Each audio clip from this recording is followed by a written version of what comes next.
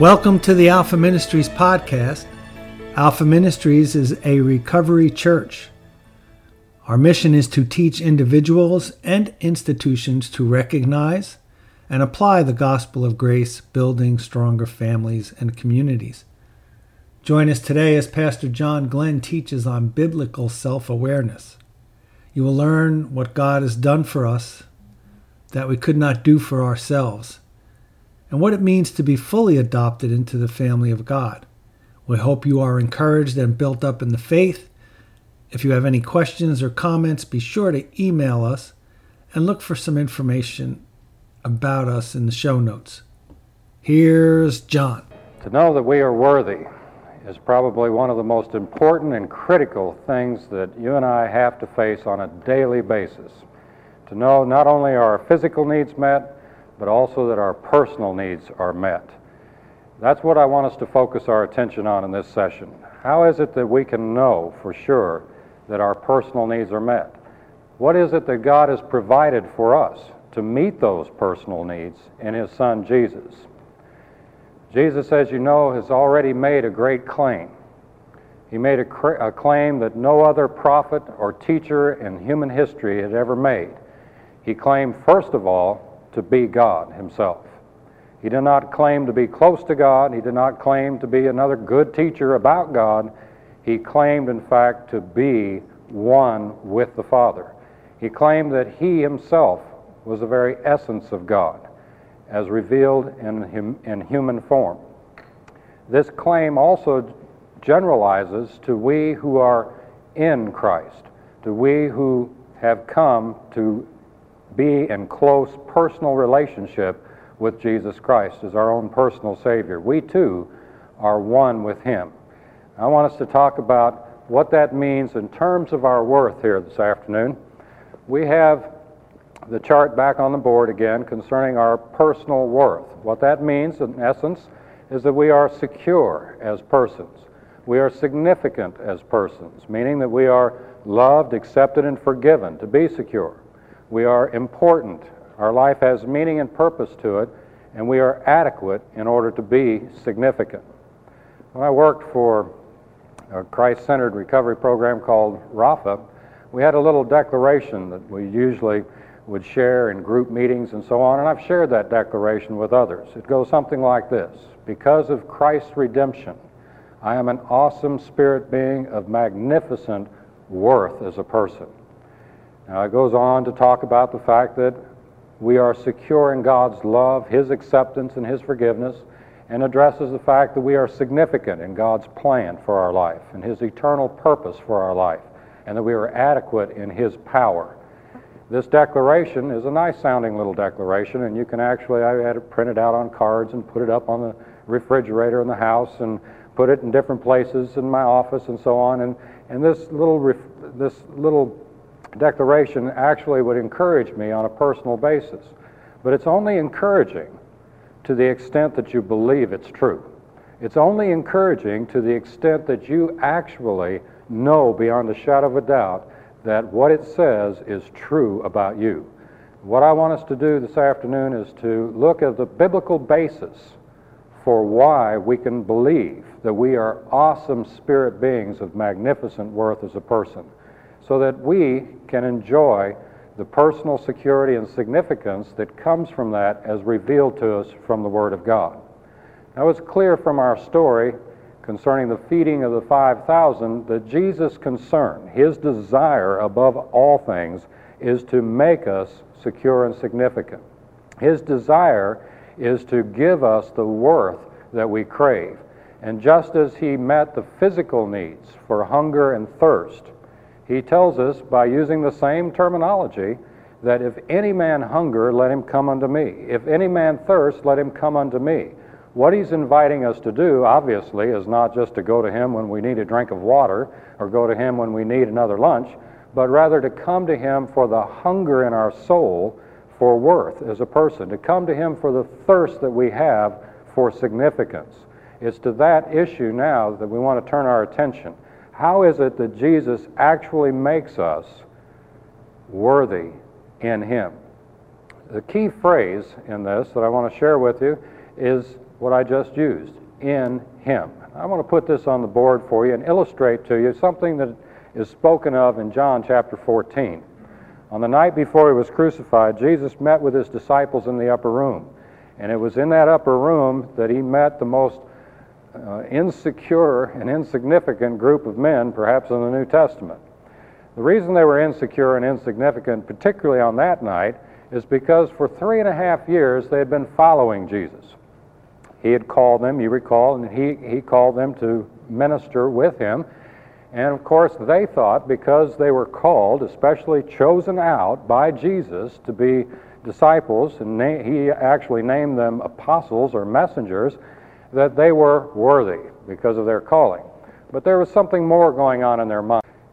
If they viewed him as being the king, and he said he was the king of the Jews, if they viewed him as setting up and having all authority over this world, a kingdom here, then you can rest assured that those boys were thinking about their security in the future by hanging out with him. You see, what they understood was, as the king, Jesus was going to be secure.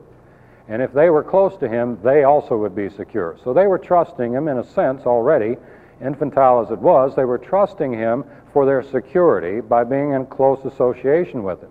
But the problem was, the night before he was crucified, he told them, I'm going to leave you. And like I said to the Jews, where I'm going, you can't come. And of course, this threatened their security immediately.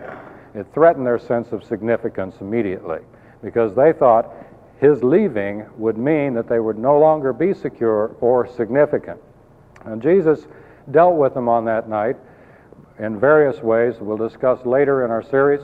But the one thing that I want you to understand now is that he gave them a tremendous promise. In John chapter 14, in verse 20, he gave them a tremendous promise that would bring not only security and significance to them, but also to all of us for all of time. He said in that verse, John 14:20, "At that day you shall know that I am in the Father, and that you are in me, and that I am in you." Now this is a tremendous statement, a powerful statement that we need to take the time to understand. In this session, what we're concerned with is, again, realizing how it is that Jesus actually makes us secure and significant by our relationship with him. Let me diagram for you on the board what Jesus was actually saying. Sometimes a visual representation will help us to understand. He said, first of all, at that day you shall know that I am in the Father. So we're going to draw a circle up here and label this simply the Father. Now, I don't know all the things that Jesus had in mind at the moment he spoke those words, I am in the Father, but I know that whatever we celebrate as being the very crux issue of our Christianity was involved in that, because you see, Jesus was not just another prophet, he was not just another teacher, he was not just some miracle worker that traipsed around Jerusalem. He said he was God. Therefore, he said he and the Father were one. So whatever else he meant, when he said, I am in the Father, Jesus meant to describe his relationship with the Father. And so we're going to put Jesus in the Father here, meaning he is one with the Father, meaning whatever is true of the Father is true of him. Frequently, he would say to people, the words that I speak, they're not my words. I speak only what I hear the Father say. I'm representing the Father because I and the Father are one. The works that I do, they're not my works. I do only what I see my Father doing. So frequently, he made reference to the fact that his union with the Father was so close that he didn't do anything, he didn't say anything without the Father being involved. Now, we can all understand that, I think, at least to some degree, on a theological level. We can understand that Jesus being in the Father means that he and the Father are one. But see, here's where it gets good. He didn't just stop when he said that I am in the Father. He went on to say, and you are in me. This is a marvelous statement, because what it means is that whatever is true about Jesus being in the Father is true about us being in him. As he was one with the Father, so we are one with him. A tremendous promise. So let's put ourselves in this picture here. By ourselves, I'm talking about those of us who are believers in Jesus Christ, who have accepted him as our own personal Savior. He says, we are in him. I'm going to have faith for you here. I'm going to put you there, all right? We are in Jesus, who is in the Father. This is a marvelous thing. But he didn't stop there. He carried it one step further, didn't he?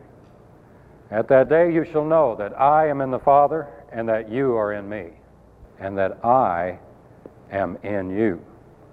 We're going to add one other little circle here in our concentric circles. We're going to put Jesus again in us. So here we are. We're kind of the donut there. We are in Jesus, who is in the Father, and Jesus is we are not only in him, but he is in us.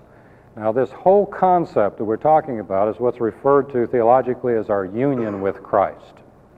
The fact that we've become one with. And as I've said earlier, this is the most marvelous thing about the gospel, the good news of what God has done for us that we couldn't do for ourselves. He's made us one with Jesus. And let's just talk about the personal benefits of that for a moment. Being in Christ and having Christ in us, being one with him, satisfies us on a personal way in this fashion. In order for us to be worthy, we know that we have to be secure. Now we need to ask ourselves, was Jesus secure in what the Father had done for him and who he made him to be? Certainly Jesus was secure. Is Jesus significant? Certainly Jesus is significant. Then if Jesus is secure and significant, being in the Father, then you and I, being in him, are also secure and significant. You see, the basis of our worth as persons is our union with Christ. Now, this is not the only place in the Bible this is talked about. I just use this because of the heat of the moment, and we'll come back to it later in our studies, that these disciples were under tremendous pressure. They did not feel secure. When Jesus said, I'm leaving you, it was a very dark hour. It was not just dark because Jesus was leaving, it was dark because everybody in Jerusalem wanted to kill him. It was dark because everybody was plotting already how they were going to put Jesus to death, and of course those who were following him would at the very least be put into prison. And so it was a very scary hour. You talk about being insecure. Now these boys were insecure that night when Jesus said, I'm leaving you. And it was also a very serious moment when Jesus said, as I told the Jews, you can't come with me now. Not only am I leaving you, but you're going to have to stay here. Now, Peter, if you know the story, fought that, and he said, well, Lord, I'm going to go with you. I don't care where you go. You go to prison, you go to jail, they come after you, I'm going to go with you. And he went on to say, Peter, you're going to deny me 3 times before the night is over. He knew more about Peter than Peter did. But the point I'm making is that Jesus, that night, wanted to assure these boys with something that would stick with them. And so he told them, at that day you shall know. Now, what day he was referring to was the day when he would breathe on them the Spirit, the day when the Spirit would click on as light bulbs in their mind the reality and the truth of what the Word of God tells us, that we have been made one with Jesus. We have come into him and he into us. So let me give you a couple scriptural illustrations of this same sort of thing so you don't see it's taken out of context here. The Bible also talks about our union with Christ in other analogies, besides what Jesus just promised here about these circles. It also speaks of it, for instance, when Paul gives us an analogy in Ephesians chapter 1, at the end of the chapter, about us being the house of God. Jesus is one with the believer, just like the foundation is one with a building. When you're driving around in town and you look out and you see buildings, houses, residential homes, or huge skyscrapers, normally you don't separate the foundation from the building in your mind. As a matter of fact, most of the time you don't even see the foundation. What you see is the superstructure that's built on that foundation. So you can't really separate the foundation from the building. And this is another biblical analogy of our union with Christ. We are members of the body of Christ, are living stones, Peter calls us, that are built in a holy temple together, called the church, that is resting on the foundation of Jesus Christ, being the chief cornerstone, and the apostles. So we are one as a building is one with its foundation. We are one with Jesus. Likewise, he used a little later on in the upper room, when he left that upper room and actually went outside the city gates of Jerusalem, went out the eastern gate and down a little valley across the brook Kidron and into the garden. He saw some vines growing there, some grapevines, and he used that as an object lesson to teach them about their union again, affirming them. He said, "Abide in me, and I in you, as the branch cannot bear fruit except it abide in the vine." So we are one with Christ in the same way that the branch and the vine are one. Likewise, he mentions the physical analogy of the head and the body. Paul mentions this in his letters frequently, in Colossians and also in Ephesians, that Jesus Christ is the head, and we, the members of the body, or the church, are comprising the various particular members of that body, are one. Just like we don't separate our head from our body, we are one. So all of these analogies that I'm giving you here, and by the way, there are many more in the Old Testament and elsewhere in the Scriptures. If you start looking for them, you'll find a very rich study in looking for ways the Bible tells us how we are one with God. All of these things lead up to this one idea that is meant to give us assurance, personal assurance, that we are worthy, that our personal needs are met because we are one with Jesus, who is one with the Father. Now let's just take a moment to consider some of the things that would cause us to doubt whether or not we're one with the Father. Probably the single biggest issue that comes in our minds, and the single biggest thing that causes us to doubt the good news of our security and significance, is when bad things happen to us, when we suffer in one way or another. Frequently, people believe that God has, in some sense, forsaken them, that God has left them when they have to go through a difficult time, whether it be with their families or their job situations or health problems, or financial situations, whatever the problem is. We typically get the idea that God is no longer with us anymore. He's no longer around, that He's forsaken us, and therefore we are no longer secure or significant. Now, of course, Jesus, as we've been discussing here, has actually been dealing with men who are under a very adverse circumstance to begin with, and so his point in giving them this information is to assure them. But when we enter into times of suffering, when we experience trials of one sort or another, we can often get the idea that God's not with us and that He has allowed something bad to happen to us, and therefore we are insecure, or we are not important, we've lost meaning and purpose, or we're not adequate to face these issues, so we are insignificant. You all see how those needs are threatened? Every time something bad happens to us, our needs get threatened. So let's just take that in accordance with what Jesus said to illustrate something here. Let's take a trial of any sort. I'll just put stress down, just to illustrate any kind of a problem, any kind of a trial that comes into our life. We experience stress. When it comes into our life, notice what it has to pass through. First of all, it has to pass through God the Father, doesn't it? And the Scripture tells us, point blank, in several different places, that God will never allow anything to happen to you, that's not for your own good. Anything. Now, I know that immediately when something bad happens to me, I think, oh, there's an exception clause here. That means that this thing that's happened to me is not for my own good. But you see, that's a struggle of unbelief that I'm fighting at that point.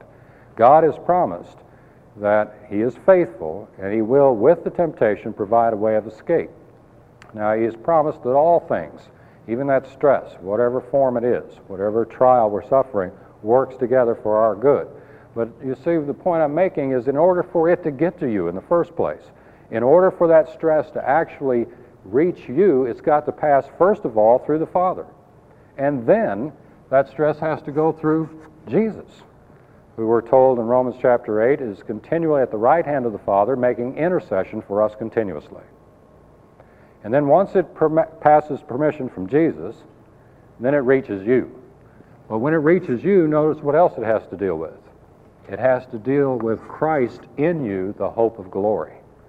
It has to deal with Christ in you, the person of the Holy Spirit, that comforter, who is continually making intercession for you with groanings which cannot be uttered. Many people have asked me in counseling situations, where is God in this? And they describe a very difficult situation. Recently, I listened to a nurse in Vietnam give her testimony of all the suffering that she saw firsthand, working hour after hour in an evacuation hospital in country. And she gave a little testimony about this, and she asked this very question. She brought it out. She said, a lot of people ask, where was God in Vietnam? And her answer was very significant. Her answer was that he was right there in the middle of it, in the loving relationships that he established between the people who were suffering. He was right there in the very midst of it. And the Scripture is very clear that God is in the middle of our trials. He doesn't meet us on the outside hoping that we'll get through. He's not standing up here wringing his hands wondering if we're going to screw up again when we go through this trial. He's not worried about what it's going to do to us because, you see, God already knows the beginning from the end. And so God, knowing our position in Christ, knowing that we are in Him and in His Son, and that His Son is in us by His Spirit, knows that we are secure in His love. He knows that we are significant in His plan, and He's so sure about it, He's written it down in black and white right here in this little book we call the Bible. He is absolutely so sure that we are secure and significant in His plan, He's given us in black and white statements that says so, to that effect. Now, our job in the Alpha series is to study those statements. Our job in the Alpha series is to see what, in fact, God says is true about us, about our security and our significance. Because how can we believe in something we've not heard? And how shall we hear except we study it? And so what we're looking at now, and the reason I'm sharing this with you, is so that you can understand what God says is true about you, because you're one with Christ. Because not only are you in Him and He's in you, and you're both in the Father, you are secure in God's love. You are significant in God's plan. You see, when that stress comes into your life, it has to first of all be permitted by God the Father. Now, if He's not in charge, by the way, this is a little side point, I better deal with this. If He's not in charge, if God the Father is not in charge of your life, who is? Either you, or you might think Satan, or other people, or God's in charge of your life. And remember, He's in charge of your life not only when good things happen. A lot of religious Christians like to give God all the credit for all the good and Satan all the credit for all the bad. Listen, if Satan gets all the credit for all the bad that comes into your life, then Satan becomes God. Because you see, God is sovereign. That means He does everything according to His own plan. And if He's allowed something to come into your life that's bad, that we don't like, it's for a good reason that we have yet to see. If He's allowed something bad to come into your life, and Jesus has allowed something bad, who loved you so much He died for you, then He's got a good reason for it too. And when it comes into your life and it actually reaches you, then where's God? Is He just standing back watching? No, not at all. Romans 8 again. The Spirit continually makes intercession for us, for we know not what to pray for as we ought. You know, when something bad comes into my life, I know what to pray for. Get this out of my life, God. Okay, but He said, no, you don't know what God is doing with that. We know not what to pray for as we ought, but the Spirit makes intercession for us with groanings which cannot be uttered. Do you ever stop and think about where those groanings came from? Those groanings come from the fact that God Himself, through the Spirit living inside of you, is feeling the same pain you're feeling. That's why the Spirit groans within you. So where's God in the middle of your suffering? Right smack dab in the middle, more than you're aware of. He's in the middle of your suffering. Now, I just use that because typically suffering is what causes us to doubt the reality of the gospel in our own lives. Suffering is what causes us to doubt God's word when it says we are secure and significant in God's love and His plan for our life. Suffering and pain in our life is the biggest battle we fight. And we'll talk a lot more about that in later studies.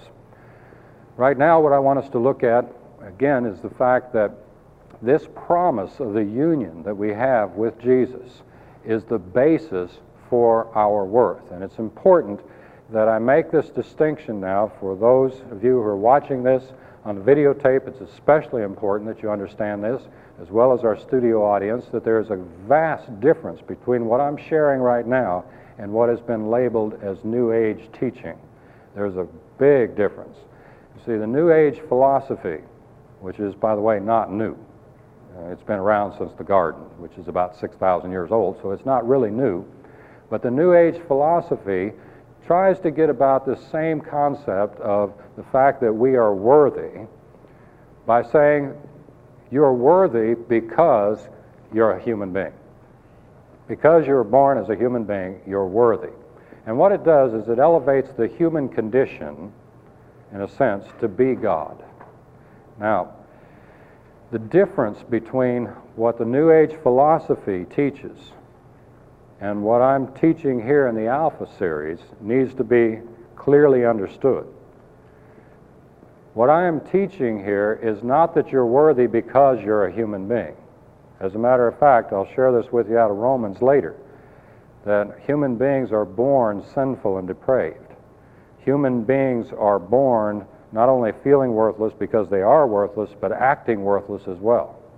This is where all the corruption in the human condition comes from. But what I'm teaching here is that we can obtain worth only by grace through faith in what God makes us to be in His Son, Jesus. You see, that's the difference between New Age philosophy and the gospel of Jesus Christ. I know it's very close, but the enemy he doesn't use something that's not close to counterfeit us. He doesn't use something that doesn't look good or sound good to tempt us or lead us astray. He uses something that's very close to counterfeit the truth of the gospel. And the New Age philosophy, the humanistic movement, and so on, will teach us that we are worthy because we're simply human beings. All human beings are simply. The truth of the Word of God is radically different than that. The truth of the Word of God says your worth is based entirely and only upon your union with Christ, who is worthy. You see, the reason we can enjoy any kind of worth at all is because Jesus is worthy. And by the miraculous operation of the Holy Spirit, He brings us into union with that one who is worthy, so that what's true of that worthy Jesus is true of us. That's what makes us worthy. And the gospel, the good news, is that God does that for us by grace through faith. Again, I'll elaborate more on this later in another session, but it's important that you understand that you cannot make yourself worthy. The humanistic movement says just believe that you're already worthy. But there are other religionists who say you need to make yourself worthy. And the way you make yourself worthy is to do this or to do that or to quit doing these other things and start doing these other things, and then you'll be worthy. No, that's anti-biblical as well. That is against the gospel. You are worthy not based on your own merit, not based on your own works. You are worthy based entirely upon the grace of God, and you receive that worth as a free gift of God through faith. For by grace are you saved, through faith, and that not of yourselves. It's the gift of God, not of works, lest any man should boast. Now, our worth then as persons is entirely based on what God has done for us that we couldn't do for ourselves. And how we receive that is simply to believe it. Remember what Jesus said to those men who followed Him for a free lunch? He said, "This is the work of God, that you believe on Him whom He has sent." What are we to believe in? We're to believe that He satisfies our deepest personal needs for security and significance by allowing us to be joined inseparably to Him. The writer to the Hebrews tells us in Hebrews chapter 2 that Jesus, having become the captain of our salvation, was made perfect by the things He suffered, so that he could bring us to glory, and bringing many sons to glory, he actually declares his identity to us in the midst of the congregation. And he is not ashamed to call you his brethren. He is not ashamed to call you his brother or sister, because you are in his family, because you are one with him. You have the same Father when you're born of the Spirit that he does, and therefore you are worthy as a member of his family. Now, all the way through the Scriptures, if you understand this, you can go all the way back to Genesis, and you can see through every portion of the Scripture, the Old Testament as well as the New Testament, the main burden of the revelation of the Word of God is to teach us this one fact, that we are worthy because of what God has made us to be in Christ. And again, this is something that we're going to have to continue to believe on a daily basis. This is not something that we're going to accept one time in the course of this session or another session. It's something that's going to be challenged every day. Now, let me just pause at this point and switch with you here to look to what else we can trust besides Jesus and our union with him and the Father to make us worthy. I like this illustration. I use it frequently to illustrate how we've all been conditioned to trust everything and everyone except Jesus to make us worthy. I want to talk about how we trust the all-American God of money. I call him the God of escrow. Give him a little pet name. The God of escrow can actually make us worthy. Did you know that? Or at least give us a false sense of worth. Let's suppose that after our session today, you decided you were going to go down to a store downtown here and you're going to buy yourself a lotto ticket. Because after all, this week, you see there's going to be a lottery, and it's not one of those little $4 or $5 million or $8 million lotteries this week. You see, it's an $80 or $90 million lottery. Okay, so you say, okay, for that, I'll cough up a buck. And so you go and you buy yourself a lotto ticket. And lo and behold, Saturday night comes around and they draw out your number. Now, you are $90 million richer than you were. $90 million now. Now let's just run through our personal needs on this. Escrow has blessed you immeasurably. He's given you $90 million. Okay? Let's just ask ourselves a few questions about this. Would you be loved? Would not every person you ever did know call you the next day and tell you and affirm over and over and over again how much they loved you and how much you've always meant to them? You bet you'd be loved. You would have relatives you never knew you had. Why, all of us here would love you, wouldn't we? We would all want to be your best friend. Would you be accepted? Sure, you'd be accepted. You could go anywhere you wanted to. People would accept you in. There wouldn't be any exclusive club to keep you out, would there? You would have total acceptance. Would you be forgiven of those little minor transgressions and so on that you've done in the past? Well, people would be flocking to you to tell you how much they forgive you of all the things you've done to hurt them. Of course you'd be forgiven. Would you be important now? Would you be important because now you're not just important, you're a VIP, aren't you? You're a very important person. Would your life have meaning and purpose to it? Sure, they'd have all kinds of projects, meaningful projects for you to do, wouldn't they? There'd be people around all over. There wouldn't be a church in this county that wouldn't want you to come and be part of their program. Did you know that? Why? You ever figure out what the tithe is on $90 million? Sure, you're important. Sure, your life has meaning and purpose to it. How about adequate? Could you do anything you wanted to do? Sure you could. You just buy it. With that money comes power and adequacy.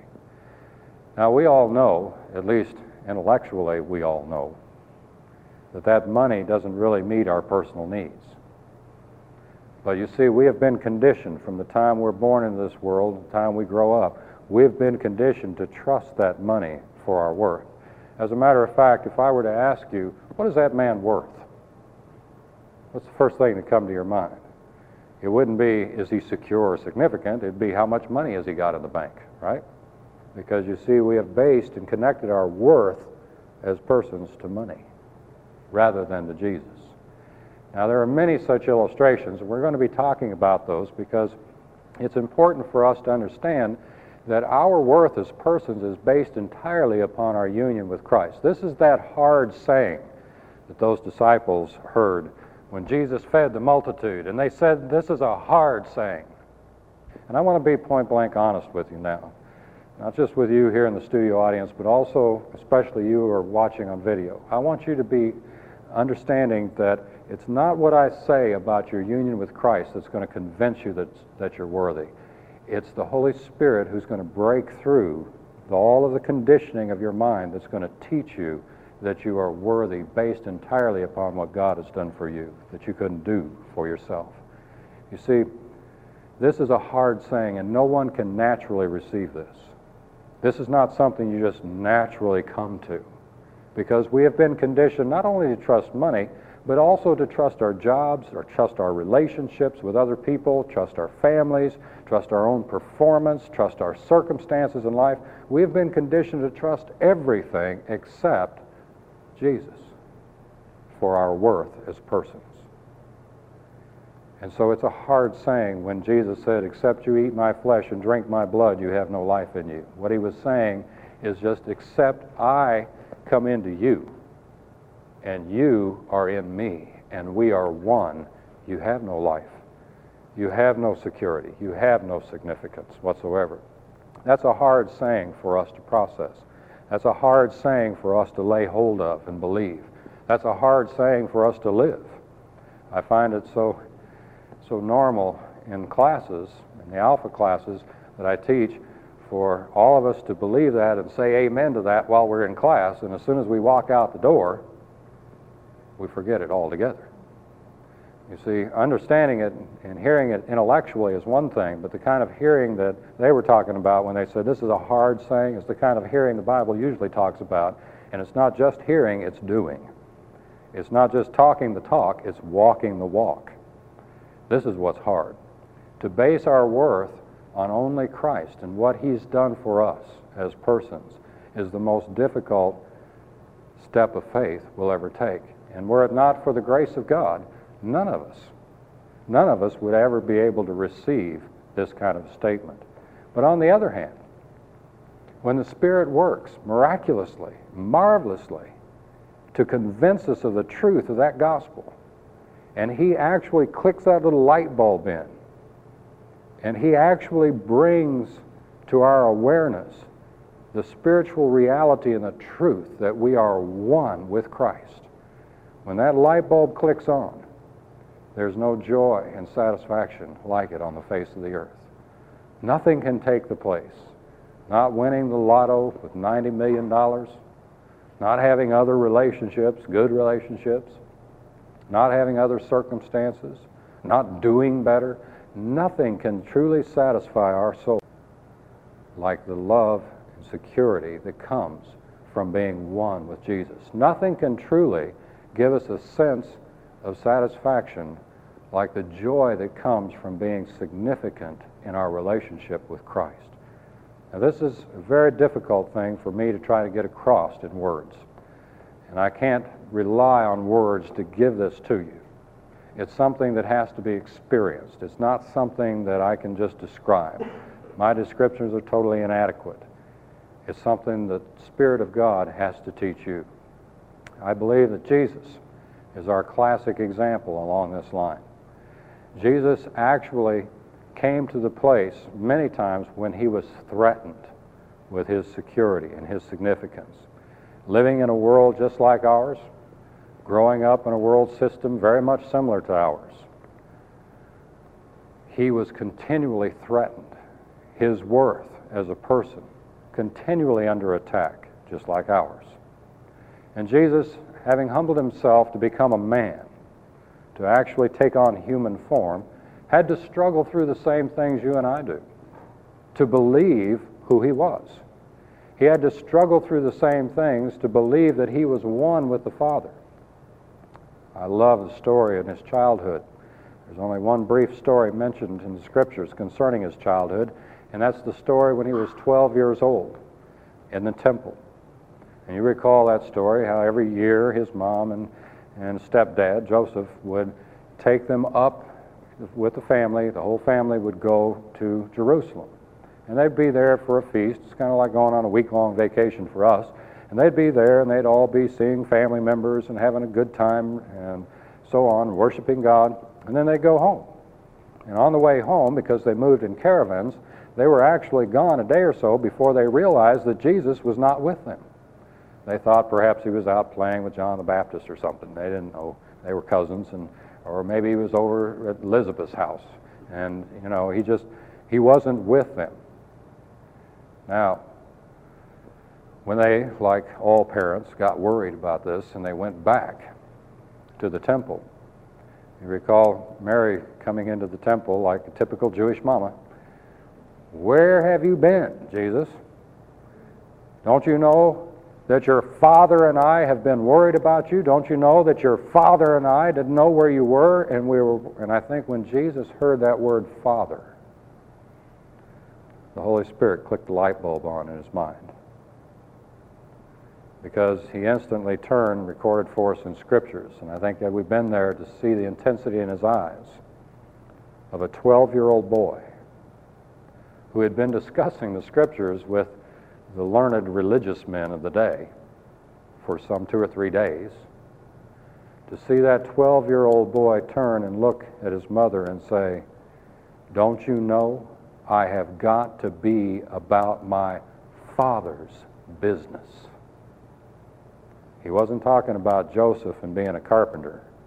He was talking about his Father in heaven. "Don't you know I've got to be about my Father's business?"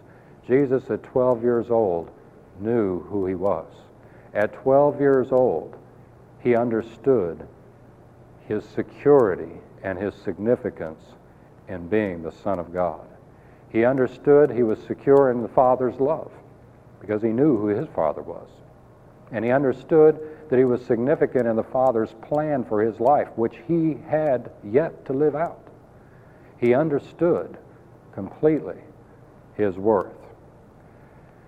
Now, it's been said biblically by many expositors that Jesus never did sin. And I believe that. He never did sin. And the reason he didn't sin and become dysfunctional is because he never quit believing who he was. He constantly understood and believed who he was. But let's go to the temptation some 15 years later in his life, when he began his public ministry. When he was 30 years old, after realizing who he was at 12, he continued on in the family system that he was raised up in. And we have virtually no information about that biblically. All we know is that he grew in stature and wisdom and favor with man and God. We know that he grew up like the rest of us have to grow up. We know that he experienced the hardships of being the elder brother in a large family. We know he must have sometime during that time taken on the responsibility of raising that family, because his stepfather Joseph apparently was either killed or passed away sometime during that growth period in his life. But by the time he comes into his public ministry, at the baptism of the Jordan River, when the Father declares who Jesus was, Jesus immediately, again affirming who he was tempted concerning that one issue. In Luke chapter 4 and also in Matthew chapter 4, we have the story of the temptation of Jesus in the wilderness. And there he went into the wilderness and fasted for 40 days and 40 nights. Now, he wasn't fasting there because he was trying to be religious. He was fasting because he didn't have time to eat. Because what he was doing for 40 days and 40 nights was fighting spiritual warfare with everything and everyone that Satan could throw against him to discourage him from his mission and his purpose, from his significance in his life. And after he had been fighting for 40 days and 40 nights, Satan himself appeared to Jesus to tempt him, and that's what's recorded for us in the gospel accounts. But if you'll notice, I'll not take the time right now to turn to it, but if you'll notice in those accounts, you'll find that with every temptation comes this question, this statement that Satan made concerning his identity. Satan asked him, "If you are the Son of God, command these stones to be turned into bread." Minister to your own physical needs. Jesus, of course, responded to him and said, "Man shall not live by bread alone," using the Word of God as the sword of the Spirit. I'm not just going to trust my physical circumstances to make me worthy. I'm going to go beyond that and believe I'm worthy in spite of the fact I'm hungry and tired. Then he takes him up on a high mountain, or on the high place of the temple, rather, in Jerusalem. And there, standing up on that high place, I'm convinced that he was up there invisible to all the crowd below, but Satan, of course, who was with him, was not visible to the crowd below. And so it would appear to be a man standing up on a high place, like on the edge of a building, and a crowd would begin to gather, wondering what this guy is doing up there, whether he's going to cast himself off or whatever. It's at that moment, as the crowd gathers, that Satan asks him, "If you are the Son of God." You see what's being questioned there? Who are you? If you are the Son of God, then cast your feet off of this high place, because it is written. Now notice how Satan uses the Bible. I hope you folks realize that Satan uses the Bible. He probably knows it better than most of us, and he uses it usually to beat people up with. In this case, he was tempting Jesus. He said, "It is written in the Psalms that God has given charge to his angels concerning your physical well-being, lest you trip and sprain your ankle. So cast yourself off here and prove miraculously before all these people that you are the Son of God." And what Satan was doing there was tempting him to get his needs met by manipulating the crowd, by gaining the approval of others. Jesus, of course, again rebuked him with the Word of God, saying that it is written not to tempt the Lord your God. And so he took him to a high mountain. And again, for the third time, he passed all the kingdoms of the world in front of his face in one moment. And for the third time, Satan said, "If you be the Son of God, worship me. Bow down and worship me. Just give me a little respect," is really what he was saying. That's all I'm asking, a little respect. Jesus said, "God and him only shall you worship." Now, what he was saying there is God and him only shall you trust for your worth. You see, folks, we worship whoever gives us worth. If it's money that gives us worth, we worship it. If it's a relationship with another person that gives us worth, we worship them. If it's our performance that gives us worth, we worship it. We worship the thing that gives us worth, that meets our needs. This is why Israel in the wilderness had so much trouble with those idol worship. And I always thought, how could they worship this little rock, this little piece of rock here? I mean, a funny little stone, they don't even look pretty. But you see, there were principalities and powers behind those idols that would minister to them, or actually lead them astray by giving them temporal blessings if they would worship them, just like Satan was tempting Jesus to do. Now, let me summarize what we're talking about here. When we talk about the battle that Jesus had when he said, "Satan, it is written, you worship God and him only," and Satan left him for a season. He came back later to hassle him some more, but basically what I'm illustrating is how Jesus fought a battle to believe that he was worthy because of his relationship with the Father. Because Jesus was in the Father, he was worthy. Now what he's sharing with us is because we are in him, we're worthy. And just like Jesus fought a battle to believe he was worthy on a daily basis, so you and I have to fight a battle on a daily basis to believe that we are in fact secure in God's love. We are in fact significant in God's plan. In spite of what it looks like around us, in spite of what other people say about us, in spite of our own circumstances of life, we choose to believe that we are in fact worthy. In that regard, we can experience the gospel on a daily basis. We can experience the practical application of that gospel in our own lives.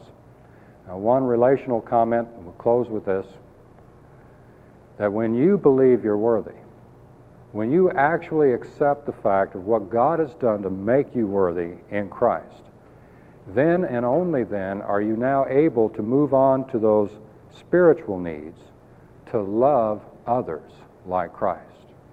When you believe that you're worthy because of what God has made you to be, then and only then can you go on to actually care about somebody besides yourself. So it's of absolute essential importance that we learn to trust the Word of God and what He says about us to make us worthy. And the good news is that He's got a lot to say about us. The good news is He's got a bunch to say about what He's done to make you worthy. Thank you. The Lord bless you.